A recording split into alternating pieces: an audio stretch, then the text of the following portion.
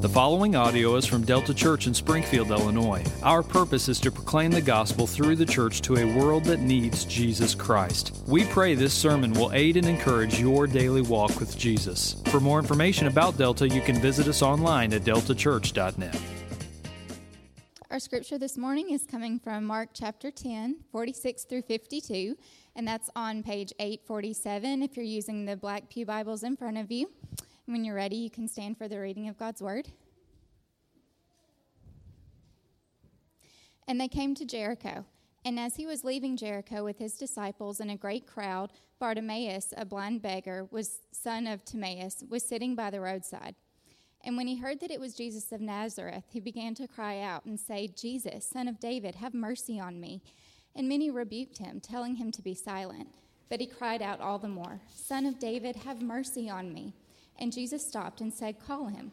And they called the blind man, saying, "Take heart, get up, he is calling you." And throwing off his cloak, he sprang up and came to Jesus. And Jesus said to him, "What do you want me to do for you?" And the blind man said to him, "Rabbi, let me recover my sight." And Jesus said to him, "Go your way, your faith has made you well." And immediately he recovered his sight and followed him on the way. This is the word of the Lord. You may be seated. Well, as you see, we are here at the very end of Mark chapter 10. We're drawing a conclusion now to this little sort of mini theme that Mark has been giving us in his gospel. We've crossed the threshold of answering the question of who is Jesus. Jesus is the Christ. He's the King. Peter has confessed this now, and on the heels of Peter confessing this back in Mark chapter 8, Mark really, in a very rapid manner, turned that hard corner and began to answer the question for us, well, if this is who Jesus is, what did he come to do? And we've been saying clearly now for many, many, many weeks that Jesus is the Christ who came to die on the cross. It was just last week in Mark chapter 10, verse 45, that we get really the pinnacle, the epicenter of Mark's gospel, where Mark tells us that Jesus, who loved to refer to himself as the Son of Man, says about himself, "I came not to be served, but to serve and to give my life as a ransom for many." And if you remember this whole discipleship interlude, Mark 8, Mark 9, and Mark 10, where Mark is really drawing this theme to the surface of what does it look like to follow this kind of king, the king who came to die.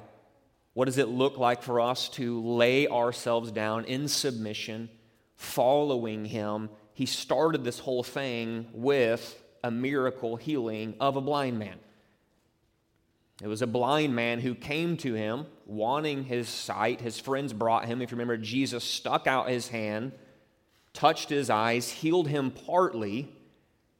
The man said, "I see people now walking around, but they look like trees." And Jesus said, okay, so he reaches out and touches him again, giving us an illustration of what it looks like to slowly move down that path of realizing who Jesus is and what he came to do. We need our spiritual eyes fully opened to see who Jesus is and what he came to do. And now here on the back end, like a sandwich, Mark is turning our eyes once again to another blind man. And Jesus is going to show us something just as true concerning our spiritual blindness, as Mark is going to walk through that door, that question of what do you want me to do for you, forcing us to compare and contrast the blindness of Bartimaeus to the blindness of James and John that we saw last week. Because as we're going to see this morning, there is actually more than one blind man in this story. So let's pray. Let's ask for the Holy Spirit to come, to give us eyes to see and mind to hear as we turn our attention to this last healing miracle of Christ before he rolls into his Passion Week here at the end of Mark. So let's pray.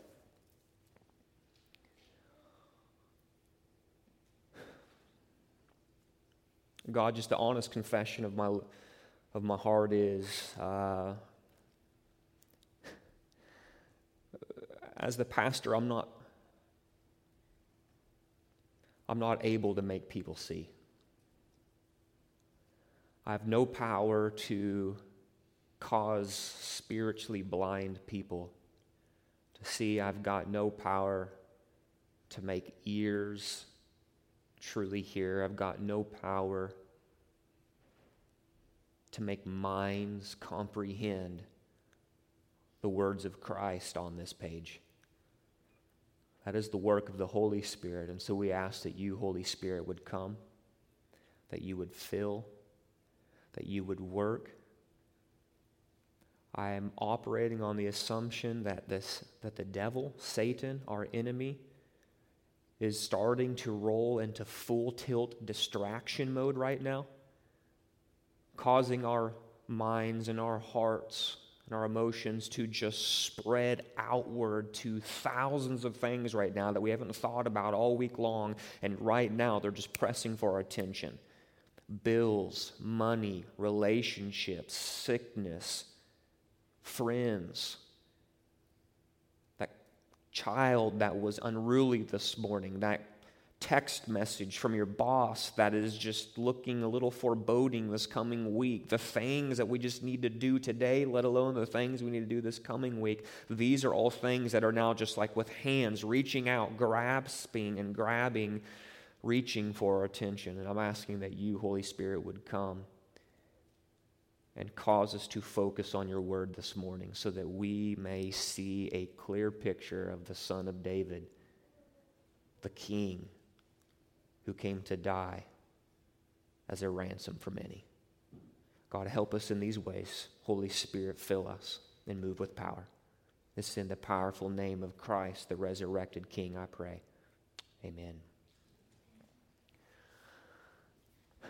I want you to slip into imagination mode with me here on the front end before we roll into this text. Okay, so start fanning the flames of imagination. Some of us it's easy for us to just imagine, daydream a little bit. For some of us, it might be a little bit harder, but slip into imagination mode for a moment. And I want you to picture Jesus specifically asking you this question: what do you want me to do for you? So in your mind, go to that happy place of yours. All right, maybe it's the front porch, maybe it's the porch swing in your backyard, maybe it's a hiking trail somewhere. Maybe it's at the dinner table or that cozy little corner of the couch. There you are drinking some coffee. Maybe you're sipping on a little bit of tea. Next thing you know, you look out the window and there's just Jesus walking down the sidewalk. He's coming for a visit. You love these times with Jesus. He knocks on the door, you let him in, you guys go to that little happy place, and you start chatting it up. The conversation's phenomenal. You're having a great time, you're just laughing, you're joking. The conversation comes to a lull, and maybe at that moment, Jesus just has a little bit of a smile on his face because some of the things that you're saying, and he just takes a slight turn in the conversation, and the next thing you know, Jesus drops this question right on your lap. What do you want me to do for you? This is Jesus, the compassionate shepherd, the Lord of glory, the sovereign creator, the one who has a care for you, the one who's sustaining the world right now with the strength and the power of his might. There he is looking at you with all sincerity in his words, and he's asking you the question, what do you want me to do for you? How would you answer that question? How would you answer that question? Do you immediately stumble out of the gate because you just honestly struggle to believe that Jesus really wants to hear your answer?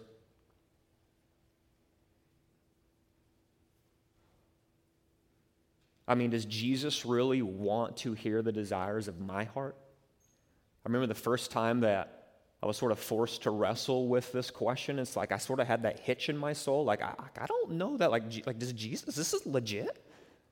Like, can I just answer this in the way that I sort of want to answer, or do I need to get like the churchified answer right now to Jesus?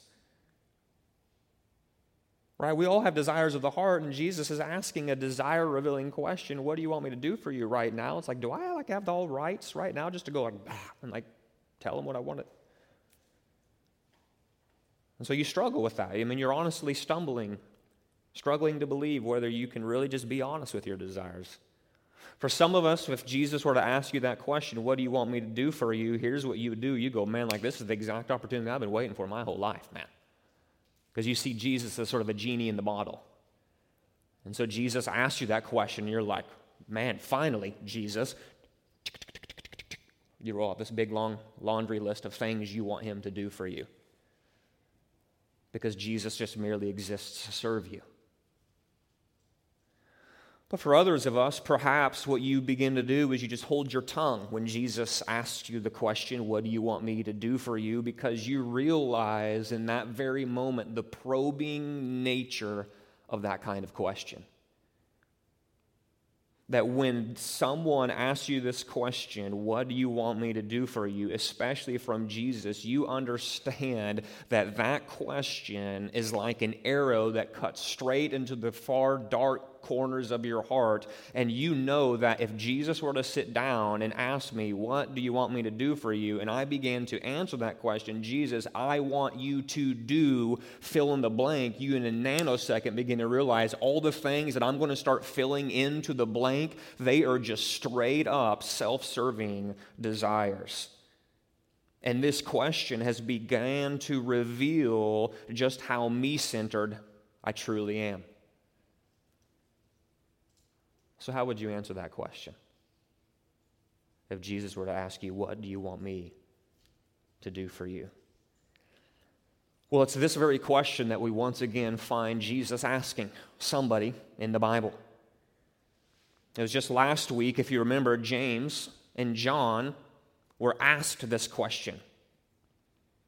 Jesus came to them asking, what do you want me to do for you? They said, we want to sit at your right hand and at your left this morning, revealing they had a desire for greatness, but it was a desire that was a little off kilter. It was wrongly ordered in light of who Jesus is. And last week we addressed that idea of how Jesus delights to hear our desires. But just because we express those raw desires of our heart, and doesn't mean that Jesus is just always going to pat us on the back and go hog wild with them. Jesus loves us enough to correct desires that are off course. But now this morning, what Jesus is going to do is he's going to come and he's going to ask this exact same question to a blind beggar named Bartimaeus. What do you want me to do for you? And ultimately, it's this one question, what do you want me to do for you, which connects these two episodes together. The episode of James and John, and then Mark stitches this episode with Jesus and blind Bartimaeus together, and the thread that Mark is using to stitch these two episodes together is this question, what do you want me to do for you?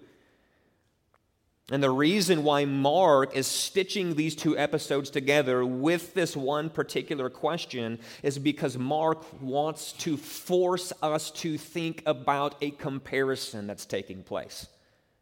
A comparison of contrasting blindness. You see, as we will soon learn from our text this morning, there is just simply more than one blind man in our text. You see, it's true that Bartimaeus, he's the one who is physically blind in our verses this morning, but he is actually going to prove himself to be the one with genuine sight. While those in the crowd, including the disciples around Bartimaeus, are those who actually have physical sight, but they're the ones who are going to prove themselves to be genuinely blind to who Jesus is. And so Mark is saying, guys, I want you to pay attention here, and you need to see something. There's a blindness going on here. And Jesus is going to take up this issue of spiritual blindness. So what Mark's going to do is he's going to call our attention to this first issue of contrasting blindness by turning us to the cry of a blind man. The cry of a blind man. You see that in verses 46, 47, and 48. So if you look in your copy of Scripture, starting off in verse 46, Mark writes that Jesus and the disciples came to Jericho. Remember, last week we learned that Jesus is making a beeline to Jerusalem. Mark chapter 11, we're literally right on the verge of Mark chapter 11. Mark is taking us right into like the last living days of Christ. Jesus knows what is coming his way. For 3 times now, he has declared, I must go to Jerusalem, I must suffer, I must die, I must rise again. And as he's heading to Jerusalem, he's going to cut through the town of Jericho, and this is exactly where Jesus is. And Mark tells us that as he was leaving Jericho, so he's on the backside now with his disciples. There's this gigantic crowd of people that are with him. What we find is that Bartimaeus, a blind beggar who is the son of Timaeus, was sitting by the roadside. So again, last week we said that Jesus is the servant Savior, who came not to be served, but to serve and to give his life as a ransom for many. Jesus has set his face towards Jerusalem. He is going there to give his life as a payment for the sins of many. And as Mark describes this journey to Jerusalem, there's this building atmosphere. There's this electric expectancy that is going on in the crowd, in the minds of the people.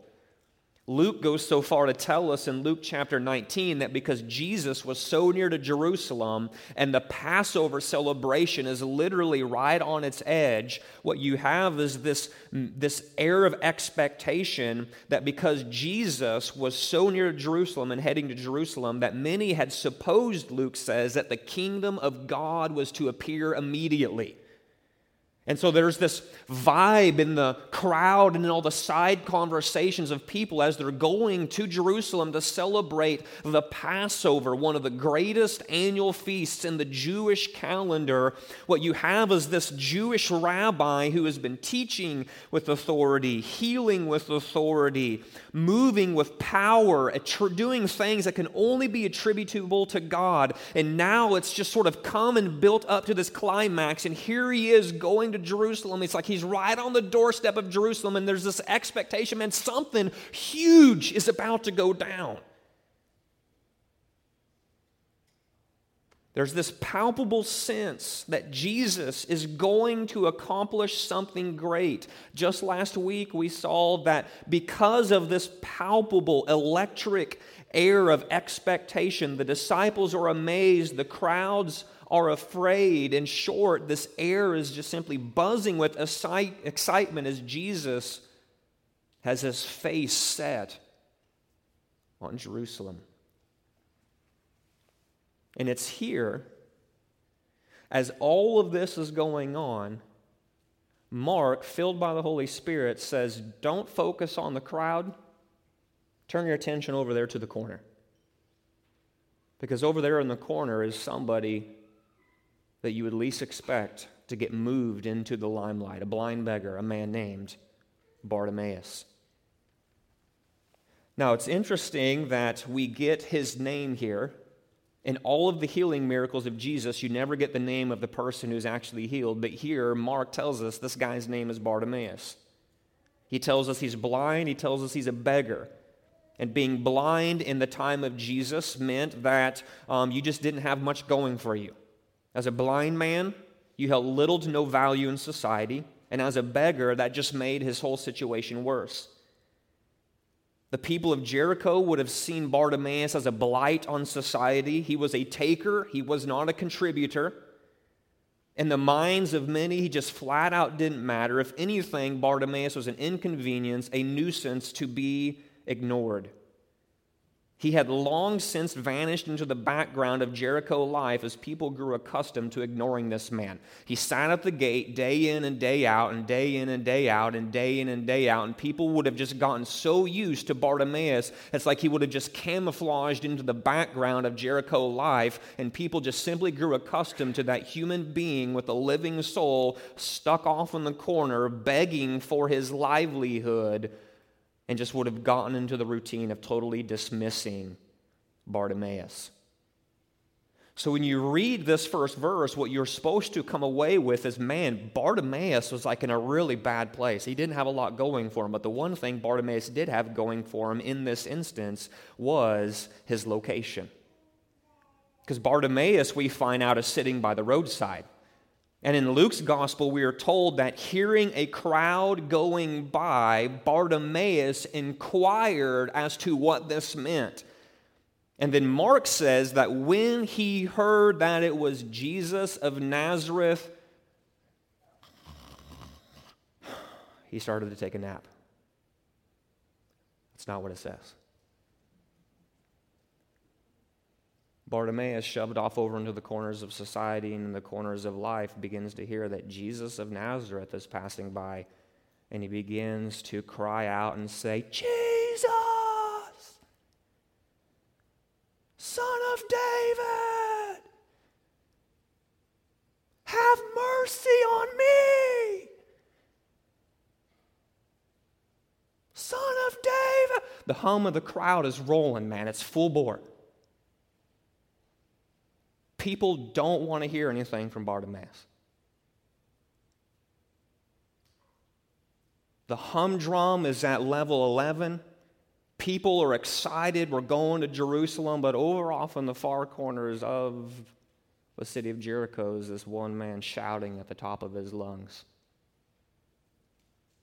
Now, we don't know what all Bartimaeus knew about Jesus, but what we do know is that for the first time in Mark's gospel, someone refers to Jesus as the Son of David. This phrase, the Son of David, shows up no other time up until now. Jesus will refer to himself as the Son of David in Mark chapter 12, but when you go through and look at the ways that people have interacted with Jesus so far, nobody has stitched together and been able to say in Mark's gospel that Jesus is the Son of David. Now, when you hear Bartimaeus screaming out this name for Jesus, the Son of David, what you got to understand is that this is straight up kingship language. Bartimaeus is basically over there going, "The King! Have mercy! Hear my cry!" The Son of David language, it's a messianic title. It goes all the way back to 2 Samuel chapter 7. I suggest you go read it. It's where God, the Lord God, makes a covenant with King David, ultimately telling King David, making a promise to King David that I'm going to raise up after you, David, a descendant who will come from your lineage, a person, a king, who will have the throne of his kingdom established forever. So when you go back into 2 Samuel chapter 7, you have God specifically saying, David, one day you're going to die, but what you need to know is that great David will have a greater son, and when that son shows up on the scene, this is the one all of our hopes are meant to be pinned on. And now what you have is a blind man in Jericho going, this is the guy. Son of David. He's here.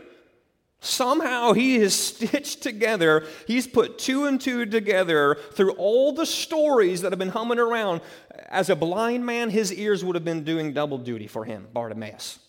And you got to know that when you're relegated to the corners of society, what you do is you get to pick up on all the conversations that you think no one is hearing about. And what I'm positive is going on in Bartimaeus' world is that all of these healing miracles, all of these teachings, all of these acts of authority, all of this stuff that Jesus is doing, and it's this crisscrossing the roads of Israel, there's Bartimaeus hearing.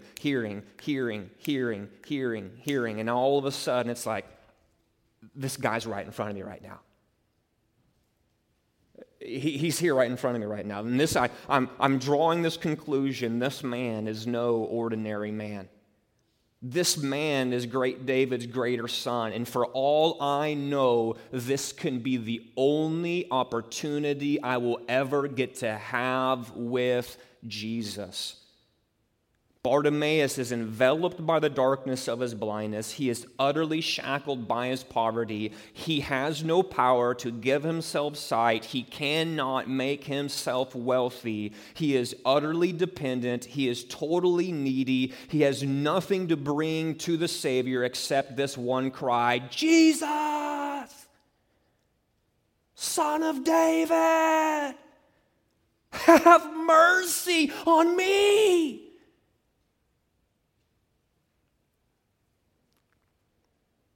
Now, you skip down to verse 48, what you notice is that in due order, in light of Bartimaeus crying out for Jesus to have mercy on him, that the Jesus entourage enters the scene and they promptly begin to rebuke Bartimaeus for calling out to Jesus. They tell him to be silent. Jesus! Shut up. Son of David! Be quiet. Have mercy on me. Boy, you're going to need some mercy if you don't be quiet. Jesus, mercy, Son of David. And there's this humdrum in this crowd. You've got Bartimaeus just bawling out for the Son of David to have mercy on him. You've got the crowd beginning to get angry because for them, Bartimaeus, the only value he has is the value of being a nuisance. He has the value of just simply being someone who needs to be ignored. You see, Bartimaeus was on the outside crowd. All of the Jesus entourage, they were on the inside crowd. Bartimaeus was a nobody to be avoided, but they saw themselves, because they were part of the in crowd, the Jesus crew, the Jesus entourage, they saw themselves as somebodies to be applauded. And so when Bartimaeus begins to bawl out for Jesus, the Son of David, to have mercy on me, what they do is they begin to act this way, a rebuking way towards this one calling out to Jesus, proving that it's possible to be so consumed with Jesus that we actually become a barrier to those who need Jesus. Do you see what's going on there? Here's the Jesus crew. Hopefully, having learned the lesson from last week that the servant Savior calls us to be servant slaves, so that those who are spiritually blind, right, start stitching the two stories together now, so that those who are spiritually blind around us can be served in the name of Christ, because we have ultimately been served by Christ, and we are meant to be the Jesus people, the Jesus crew, who are meant to go and serve others, so that those who are going, Jesus, mercy, I'm blind, I want to see, we would go, man, come on, I know the guy who can help us see. But here what we have are the Jesus people going, shut up, man. Like, after all, we're trying to get to Jerusalem. We're part of the Jesus crew. Don't slow us down. Don't nuisance man. Go over there and be a nuisance by yourself. We are busy trying to be part of the in crowd with the Jesus stuff. And what you get is this little glimpse again that as these people are so encapsulated by this overarching electric expectancy that Jesus is going to Jerusalem, he's going to suffer, he's going to die, he's going to rise again, and all these things. Here's this man begging for Jesus to have mercy on him. And it's like, hey, go somewhere else. After all, we're trying to be busy with the Jesus stuff over here. And you have people proving that it's possible to be so consumed with Jesus that we actually become a barrier to those who need Jesus. Have you ever been in this place before, or is it just me? Ever find yourself getting upset with those people in your world that need Jesus?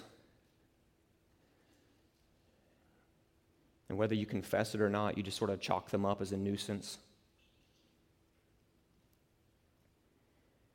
I mean, if you just go into your workplace, they're all around you. In your neighborhood, you have friends, you have coworkers, spiritually blind, stumbling around in the darkness of sin.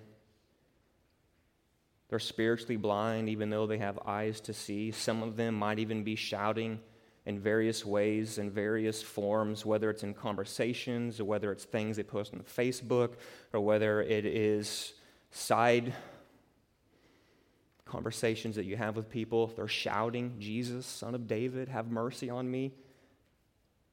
But there we are, like the crowd in Mark 10, shouting for others to be silent because we see them as a nuisance to our perfectly manicured Jesus schedule that we would just rather not have interrupted. So your coworker comes over, your neighbor crosses the street, you can just tell something's up.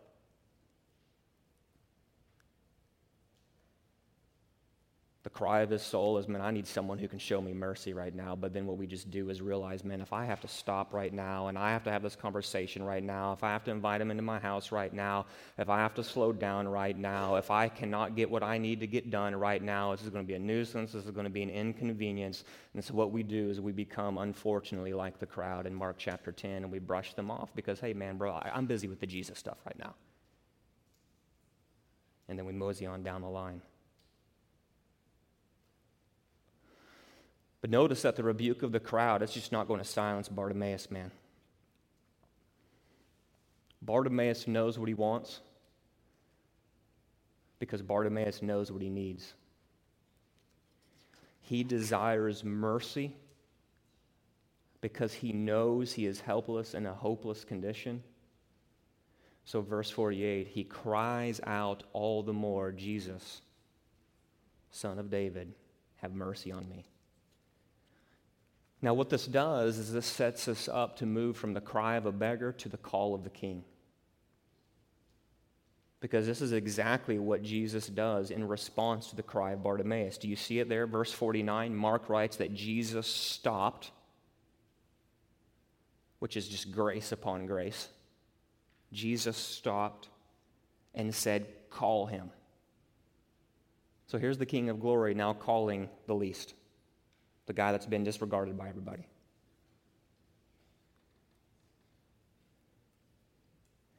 And in a pathetic turn of irony, the people that were just yelling, shut up, now say, take heart. Get up. He's calling you.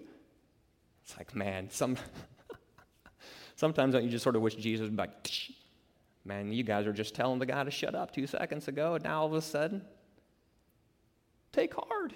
He's calling you. You know, I'm sorry. Like, I was really going to try to get to that place to where I was going to tell you it's okay to come, but like first I sort of felt the need to tell you to shut. It's like Jesus is like, no, man, you never stop. I want you to call him. I want you to call him. See, I love it when King Jesus speaks, because when he speaks, things get done. In an instant, the crowd changes their tune as the Son of David issues the royal decree. We are slowing down, and I'm telling you right now, call that man. And so what they do is they obey it. They go and they call Bartimaeus. And immediately the crowd goes from shut up to get up. Take heart, the king is calling you. Look at verse 50. Throwing off his cloak, Bartimaeus springs up and came to Jesus. Man, that would be a sight to see. The guy's blind, remember.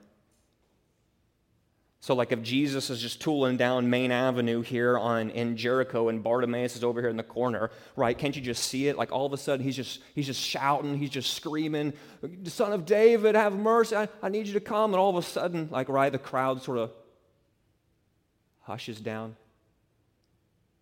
I think I just heard Jesus say, call him, and then the people come over and go, call him.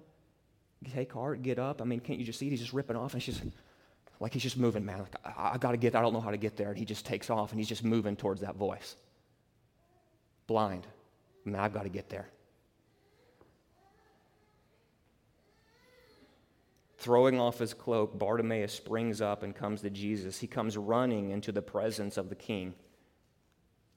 And the reason why he comes running into the presence of the king is because the king had called him. And the only proper response to the call of the king is to throw aside whatever is hindering you, and you make a beeline into the presence of the king. And so Bartimaeus throws off his cloak. Man, ain't nothing going to be stopping me from getting over there to the presence of the king. The king has called me. And then Jesus offers this man, notice, the same powerful question that he gave to James and John. Verse 51, Jesus says to him, what do you want me to do for you? Now, it sort of seems like an obvious question, and you're over here scratching your chin going, look, the dude's blind. I'm pretty sure we all know the answer to this question, don't we? But yet Jesus asks the question. Because Jesus loves us. And he's wanting us to articulate to him just the desires of our heart. He already knows the desires of our heart, but he loves us enough to be deep and intimate in relationship with us. And so he asks him the question, what do you want me to do for you? Prompting the blind man to say, Rabbi, let me recover my sight. Some of your translations might say, Teacher, I want to see. That's desire language. This is what I want. I want to see. See, I just love how this question cuts straight to the heart of the matter. When Jesus asked James and John this question, it revealed their desire to be great. That's what they wanted. But in the end, we learned that it was a self-serving desire for the best seats in God's kingdom. Remember that whole thing? Let us sit at your right hand and in your left hand in your kingdom. Of course, for your glory. It's your glory, right? Aren't we supposed to tack that on to the end of the sentence to somehow justify this self-serving desire that we have? So Jesus asked him the question. It reveals that James and John had fallen into the James chapter 4 verse 3 trap, which says you ask and do not receive because you ask wrongly to spend it on your passions. So there's James and John asking the question, we want greatness, we want influence, but what we learn is that they do not receive what they had asked because they are asking wrongly in light of who Jesus is. They wanted their desire so they could spend it on themselves.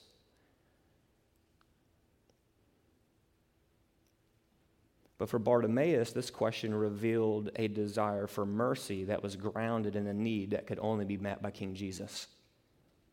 Bartimaeus found himself in the reverse of James chapter 4, verse 3, where you ask and do receive because you ask rightly not to spend it on your passions. You see, the desires of our heart are meant to be rightly ordered according to who Jesus is. And for Bartimaeus, Jesus is the Son of David who gives mercy to those who see their need. Like, this is just the whole main idea of our whole text this morning. Jesus is the Son of David who gives mercy to those who see their need. And for Bartimaeus, this is exactly where he was. Bartimaeus knew exactly what he wanted because he knew exactly what he needed. And he actually sees what everyone else in the story is missing. And seeing his need clearly, even though he was physically blind, is what drove him to the Son of David, believing that Jesus was able to do what he actually asked. And so Jesus says to him there in verse 52, go your way, your faith has made you well. Not because the man's faith was the key to his cure, but because his faith was the means by which he received the cure from Jesus. And so Mark tells us that immediately he recovered his sight, and I love this phrase, followed him on the way. What's the proper response to spiritual blindness being turned into spiritual sight? It's to rise up and to follow the King. And that's exactly what Bartimaeus does. Grace doesn't lead him to go, well, glad I got that thing out of the way, and then just completely bail on Jesus. Grace, mercy from the King, opening his eyes, healing his blindness, so stitches his heart to the grace giver that he says, I'm following this guy. That's the mark of a true disciple. Following the King, having been a recipient of grace. And so when you boil it all down, what I love about this episode is that when it comes down to it, you just see this, that Jesus had time for those who were in need. Or to put it another way, the spiritual blindness of those around Jesus, it wasn't a nuisance. Remember, Jesus is the servant Savior. He came to serve and to give his life as a ransom for many. Jesus is the one anointed with the Spirit of the Lord to proclaim good news to the poor. He was sent to proclaim liberty to the captives and the recovering of sight to the blind, to set at liberty those who are oppressed. Isaiah chapter 61. This is what the servant Savior does. He comes, he proclaims good news. He comes, he proclaims liberty to the captives. Bartimaeus was a captive. He comes with the recovering of the sight to the blind. Jesus established those realities physically as we see him healing blind men.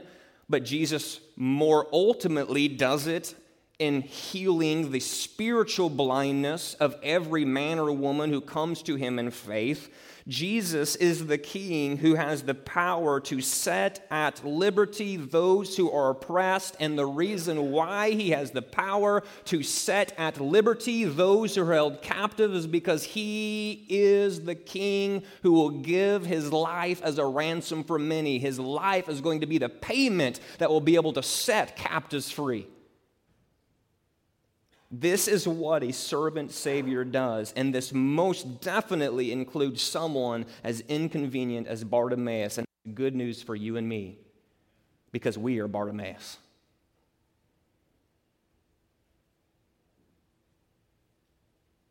We're Bartimaeus. You see, like Bartimaeus, we are all blind until Jesus gives us sight. We were poor beggars until Jesus saved us as our ransom. We brought to him nothing. We brought to him weakness. We brought to him need. And he graced us with his power and mercy. This is the amazing grace of the King. That anyone who comes to him in faith, crying out, Jesus, Son of David, have mercy on me, has the promise of receiving the King's mercy. So I wonder, have you ever come to Jesus with this request?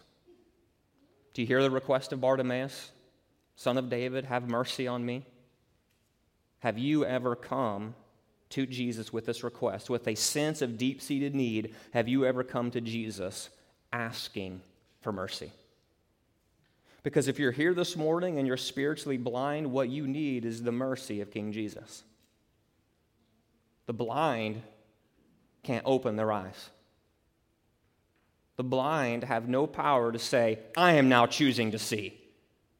What we need is a sovereign King who has the power with compassion to hear our pleas and to mercifully give us eyes to see. So I'm asking you, as someone who is not following Jesus, have you ever seen your need like Bartimaeus saw his need? Have you ever come to the conclusion, there's no way I'm ever going to be able to fix my blindness like Bartimaeus was able to draw that conclusion? Have you ever come to the place where you make a beeline to the only one that can actually heal your blindness, like Bartimaeus did? Have you ever come to the place where you've called out to him, Son of David, have mercy on me, like Bartimaeus did? Have you ever run to him, springing up, making a beeline to him because you know he's the only one who can heal my spiritual blindness? And when Jesus says, what do you want me to do for you? You're like, man, I know this. I need mercy. That's what I want you to do for me. I want you to open my eyes so I can see, Son of David, have mercy on me. Have you ever done that before? Have you ever done that before?